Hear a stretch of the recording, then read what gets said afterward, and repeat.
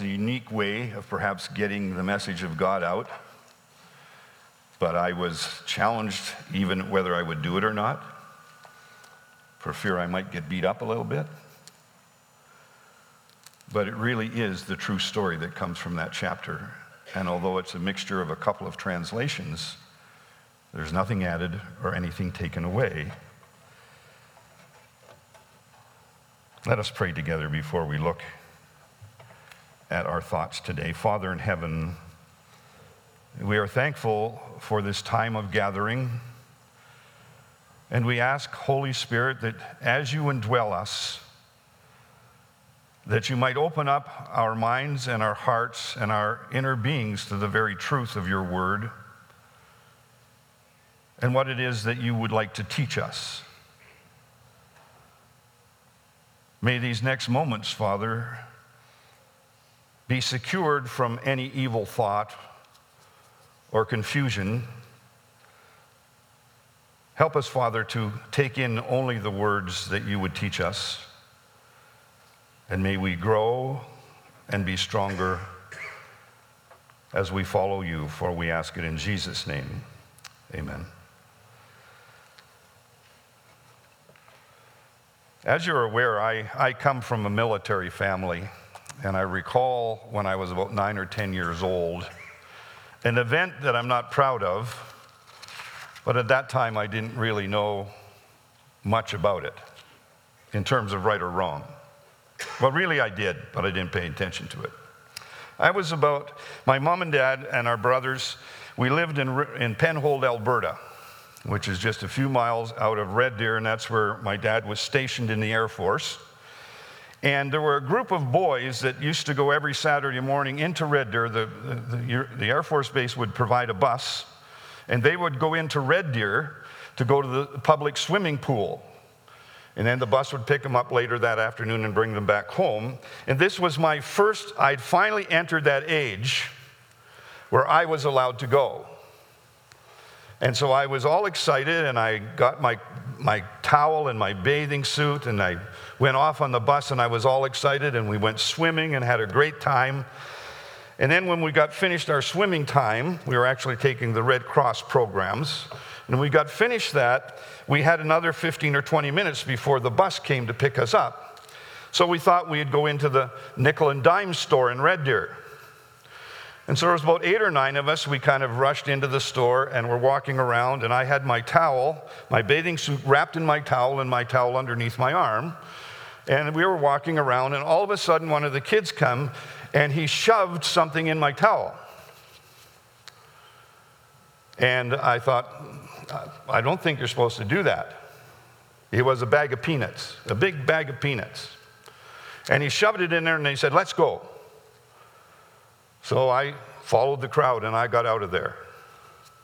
Wasn't long, we were walking down the street, and we saw a couple of policemen coming our way. And I thought, I'm not sure this is going to end happy. And he came up to us, and he said, "Boys, did you pay for those peanuts?" And so one of my cohorts said, "We don't have no peanuts." And he said, "Well, just turn around."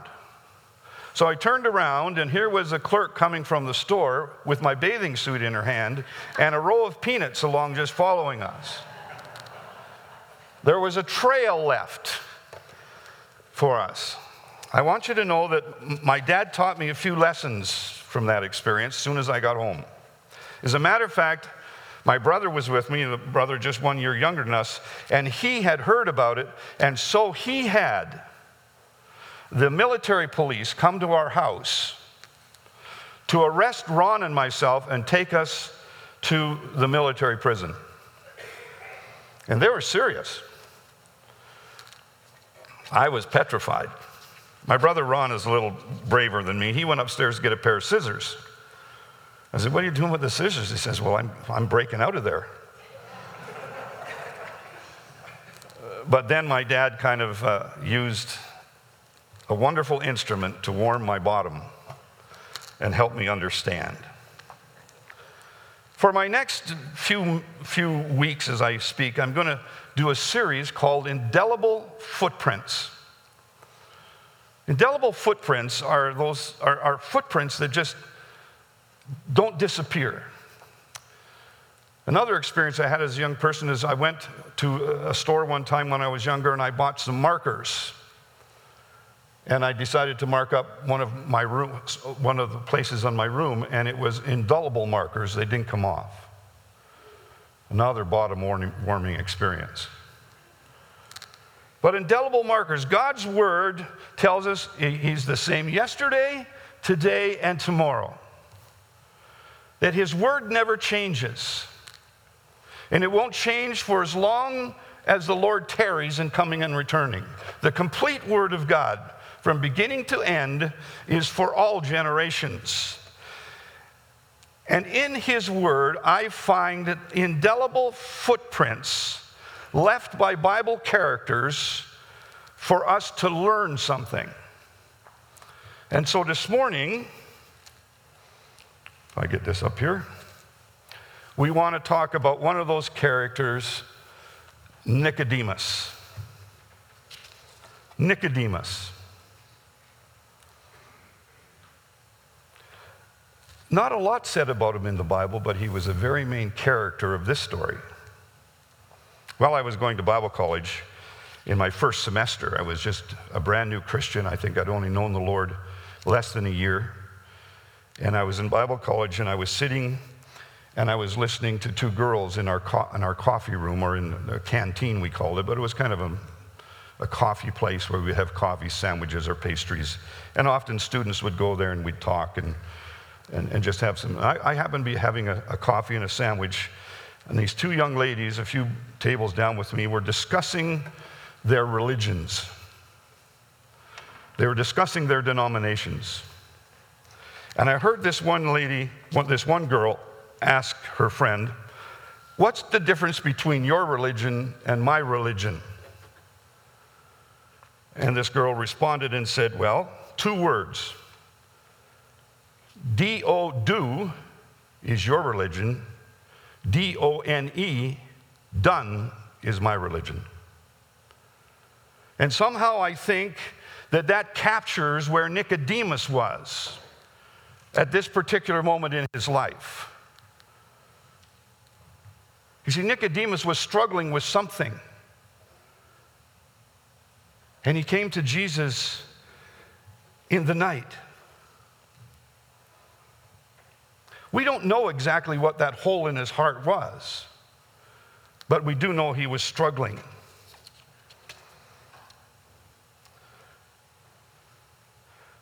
The fondest memories of my ministry are my pastoral ministry and my teenage camp speaking ministry. I loved speaking to teenagers, especially junior teenagers. They kind of always got my heart. And I remember speaking at a Saskatchewan camp many years ago, and I'd been speaking on sin. That sin was the barrier between us and God. And after my third message, I was sitting on the beach, and one of these young teenagers came up and sat beside me, and he said, "You know, preacher," he said, "I had a dream about you and me." I said, "Really?" "Yeah." I said, "Well, tell me about it." He said, I dreamt that you had somehow died and you were on your way to heaven, and you got to the gate, and the gatekeeper said, 'Welcome. Couple of things I want you to do before I let you enter. Go over there, you see, there's a ladder there, and it goes way up into the heavens, up through the clouds. And over there's a bunch of pieces of chalk. I want you to go over and pick up one of those pieces of chalk, climb that ladder. When you get above the clouds, you're going to see one giant blackboard. And I want you to write all your sins down there." He said, "So you said, okay," and away you went. I want you to go over, pick up that piece of chalk, big piece of chalk. Walk over to the ladder, start climbing. You disappeared. And then I got to the gate. He said the same thing. "Now you see that big pieces of chalk over there? That ladder, I want you to take that big piece of chalk and I want you to climb that ladder, and there's a big blackboard up there. So he said, I went over to the pieces of chalk, and they were big. He said, I think they're, at least 6 feet long, at least 12 inches in diameter, and they're heavy. But he said, I put one on my shoulder, and I started climbing the ladder. And just before I got to the clouds, someone came and stepped on my hand. And I just about lost my balance and fell off. And I looked up to say, what are you doing up there? And I looked up, and here you were, preacher, coming down for another piece of chalk.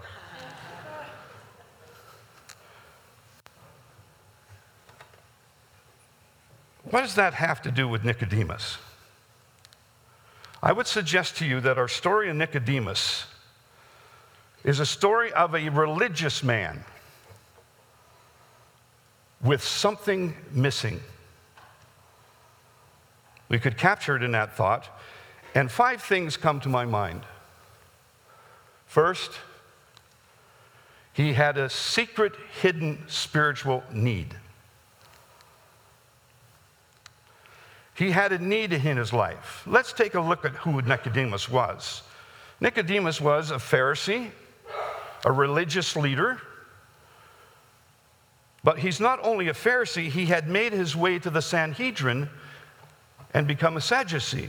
The Sanhedrin was a body of 70 religious leaders who were highly educated, highly knowledgeable about God's word, highly knowledgeable about Yahweh and his instructions to the nation of Israel. And they were the body of men who oversaw the rules and regulations of the nation of Israel and its religious thought. Nicodemus, it says in verse 1 of chapter 3, not only was he a Sadducee, but it says he was a ruler of the Jews. So he was a part of that ruling body that actually had the power to do many things in the name of God. They could have people stoned.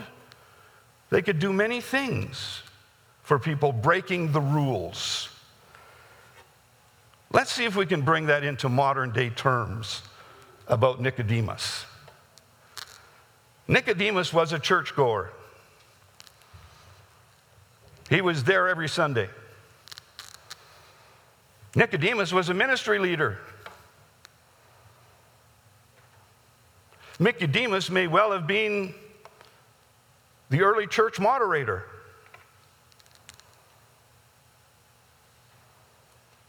But there's something wrong. There was something missing. He was faithful. He understood Yahweh. He understood. He sat under the teachings. He became a teacher of the teachers. But something was missing. One of the footprints that I see from this story is, let us be careful that we think church is all we need, that religion is all we need. That seemed to be where Nicodemus was. The second thing footprint I see from him, Nicodemus feared his peers. He came in secret. He didn't want any of his fellow Sanhedrins to see him meeting Jesus.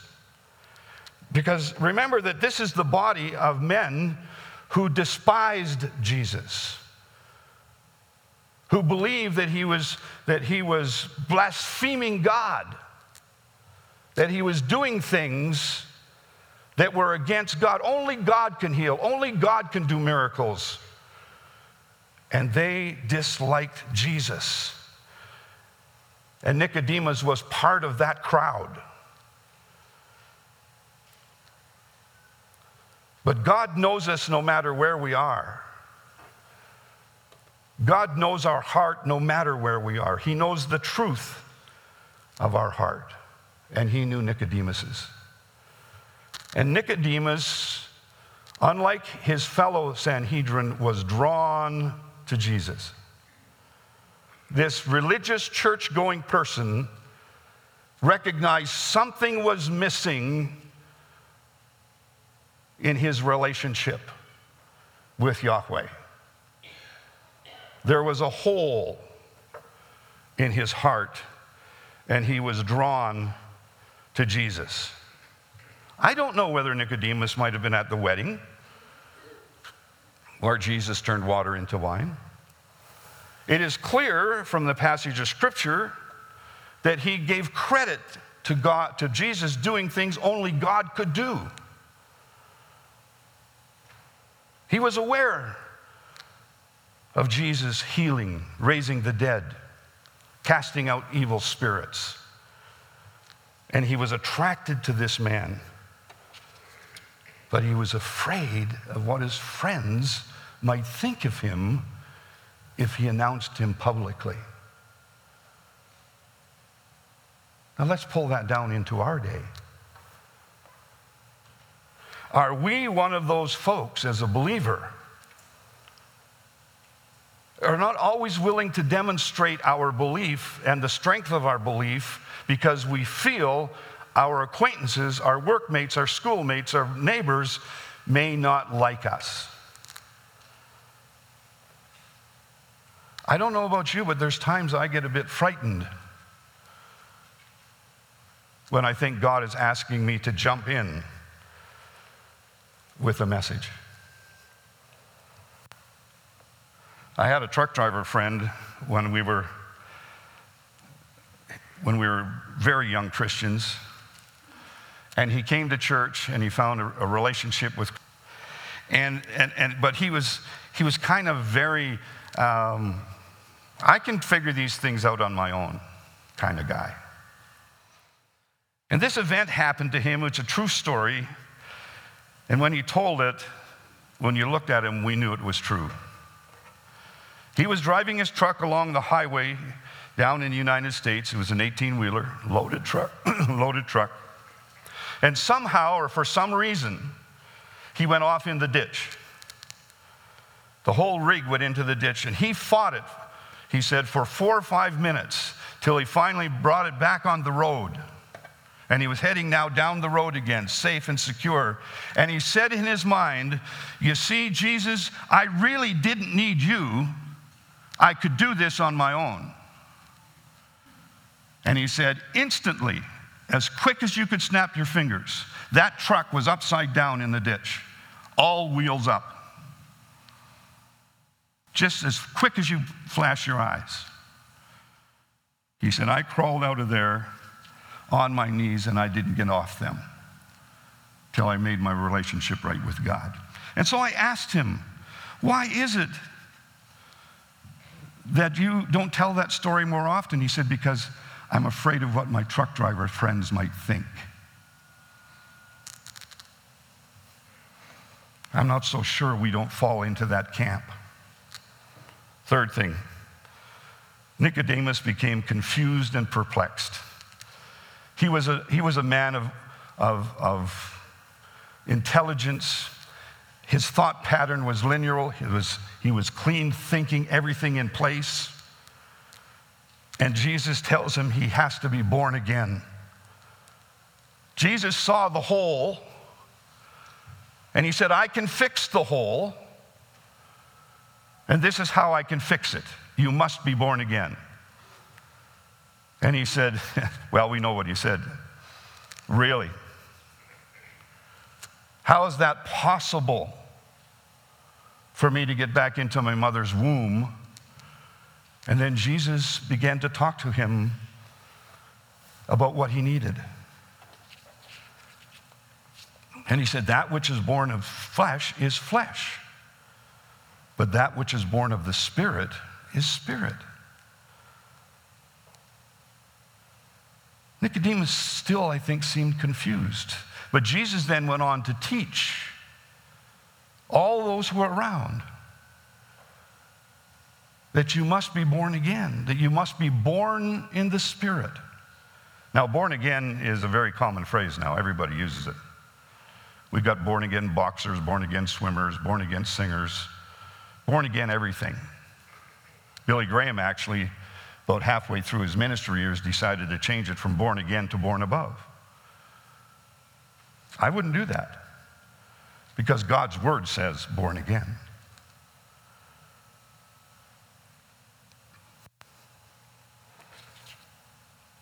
This confused Nicodemus. I had a wonderful experience this week, which took away some what I considered were important moments in my life. And I was finishing off my message. I hadn't got it typed out yet, so you can see that I'm still in my dream stage. Hadn't got it fully typed out yet. And I was about to do that Friday afternoon and get the words down that I needed to get down. And the front door buzzer rang. And a young man was at the front door, a young Asian man. And he said, "Can I come in and pray?" I said, "Sure, by all means." Opened the door and I said, "Would you like to pray in the sanctuary? Would you like to, have a quiet room?" "No, sanctuary will be fine." I said, "You're welcome." I went back to the office. He came into the sanctuary. 25 minutes later, he kind of poked his head in my door and he said, "I want to thank you for letting me pray." And I felt that God was telling me to invite him in. So I did. I said, "Would you like to come in and chat?" He said, "Sure." And he sat down. And he began to tell me his story. And he said, "I come in to pray. And I'm praying to God." And I said, "And who is that?" He said, "Well, I don't know. I'm just praying that God would fix my problem." And I said, "But who? Who are you praying to?" "Well, God." And I said, "Well, who's God?" "Well, I don't know, but I'm praying to him." And I said, and we spent a lot of time then. I said, "Young man, if you want God to hear you, you have to address it to God. You can't just throw it out there and hope that somebody's going to hear. You have to give it an address." That led into an hour-and-a-half conversation about Christ, and I had to start way back in the Old Testament and bring him up to speed. Conclusion of our time together was, I'd like you to go and read the story of Nicodemus, because that's the only thing I was thinking of at that moment. And he said, "Okay, that'd be good." I said, "You'll find it in John chapter 3. Read it because I think you can learn a lot from it." And so he said, "Okay." And he looked at my desk and he said, "Can I borrow one of your Bibles?" I said, "No, I'll give you a Bible." So I went over. Ken had some in his shelves there. I took one off and I said, "Take this, please. Take it home." He left my office confused and perplexed. And that leads us to the fourth thing. Nicodemus took time to ponder on what Jesus had taught him. Often when we gather God's word into our lives, we have a million questions about whys or why nots or this or that. What time to ponder means sitting back with the word of God with you and just pondering with God. You see, God is pleased with our answers, even if they're stupid questions. He wants to hear from us. He wants to hear us ponder. He knows our feeling. He knows we're pondering. He knows we're struggling. And he wants to be part of the healing. Nicodemus needed to ponder. I got a text last night from this young man. His name is Nathan. And he said, "I just wanted to text you and say, I'd like to come in again on Friday so that we can sit down and continue our conversation." What I saw in that text was he went home and he read the Bible, and now he's in that pondering stage. What does all this mean for us? What does it mean for me? This young man has a big hole in his heart.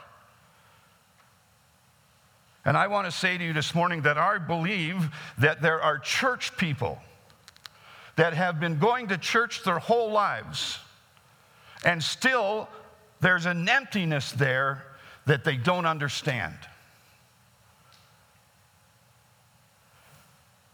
Nicodemus was like that. The final thing I look about our story is when you come to the end of the story, there's no indication that Nicodemus made a decision. Jesus just taught, and it's as if Nicodemus just disappeared. But if you continue to read in John and Nicodemus, you'll find that in chapter 7, it was Nicodemus who stood before the Sanhedrin and defended Christ. He became Jesus Christ's attorney, defense attorney. Amongst all those people who he once was afraid of, when he came to know Jesus and had the hole in his heart fixed, he had no more fear.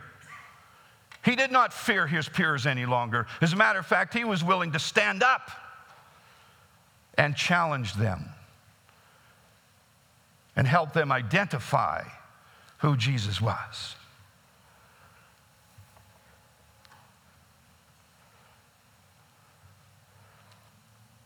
I have an old radio at home.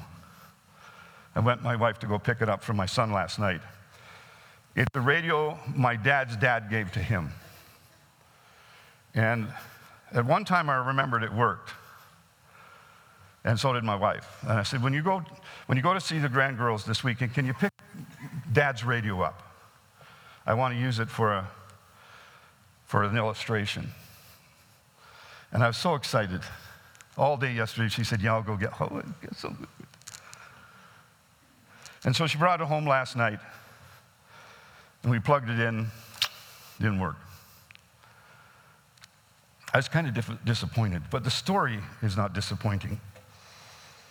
You see, that radio was an old radio, and I remember even when I had it after he passed away, when I got it, it didn't work. So I took the back off it, and all the little tubes were dusty. You know, they normally light up and makes the radio go. Well, they were all dusty. So I took them all out and dusted them all off and put them back in and plugged in the radio, and lo and behold, it played. I think Nicodemus was predestined to be part of the biblical story. God knew Nicodemus' heart just as he knows your and my heart. But when I look at Nicodemus in chapter, I believe it's 20, where's my notes here? I've got to go around this way. 19. When Jesus was crucified, remember who it was that jumped to the front of the crowd and said, I would like his body? Was Nicodemus. I would like his body. Nicodemus went from being a fearful Christian or fearful churchgoer with a big hole in his heart, and he met Jesus in a unique and true way, and he turned in to a confident, committed believer. I believe that Nicodemus wiped the dust off his faith. He went in to see Jesus all dusty and confused and not knowing where his religion or his thoughts would take him. But when he came out, he was like a clean tube. The dust had been removed from his faith, and God was able to use him.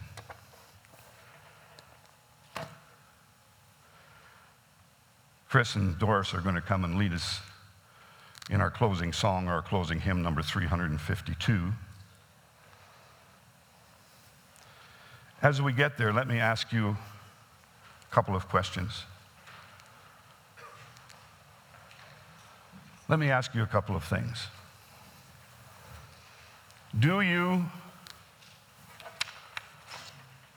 Have you been coming to church for a long time? Have you sat in the pews week after week after week? Have you been involved in church? Past, present, But something seems to be missing. Something seems to be missing.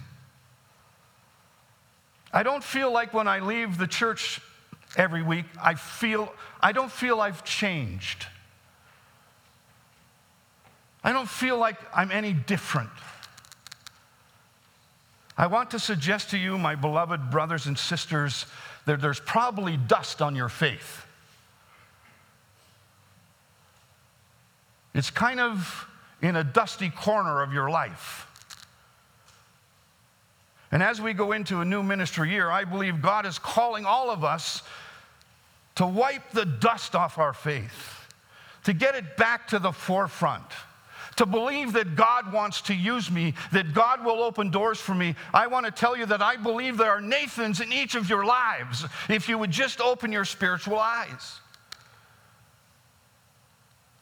There are people that God will bring into your life if you wipe the dust off your faith and believe that you have something to offer them. This is what 21st century church is, folks. I wish I had my black people here. I think they'd really be dancing right now. As we sing this song, and somehow God has speaking to your heart, I want you we're going to sit for the first verse. And while we're sitting, if God is speaking to heart, I want you to stand and just let him know. And yes, you're going to let all of us know that God has spoken to you, that God has talked to you. Let's wipe the dust off our faith. Let's believe and expect that God is going to do something with Thornhill Baptist Church that we've never seen before. And he's going to do something in your life that you've never seen before. 5-3-2.